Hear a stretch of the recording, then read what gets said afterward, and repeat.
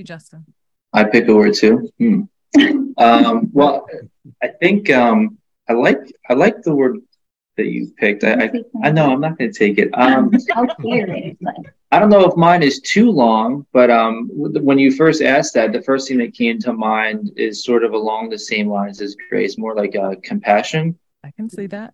I like that word. I think that encompasses a lot of what we're trying to portray in the world through this house. And that kind of goes through to anybody. I think you can be compassionate to anybody, not just those with disabilities or people who are helping people with disabilities. Anybody you come across in your life, food service workers or people passing in the street, anybody that you can apply compassion to. If we all did that, I mean, how much better would the world be if we all just showed that to everybody? So I think compassion would be a word that I'd like to choose.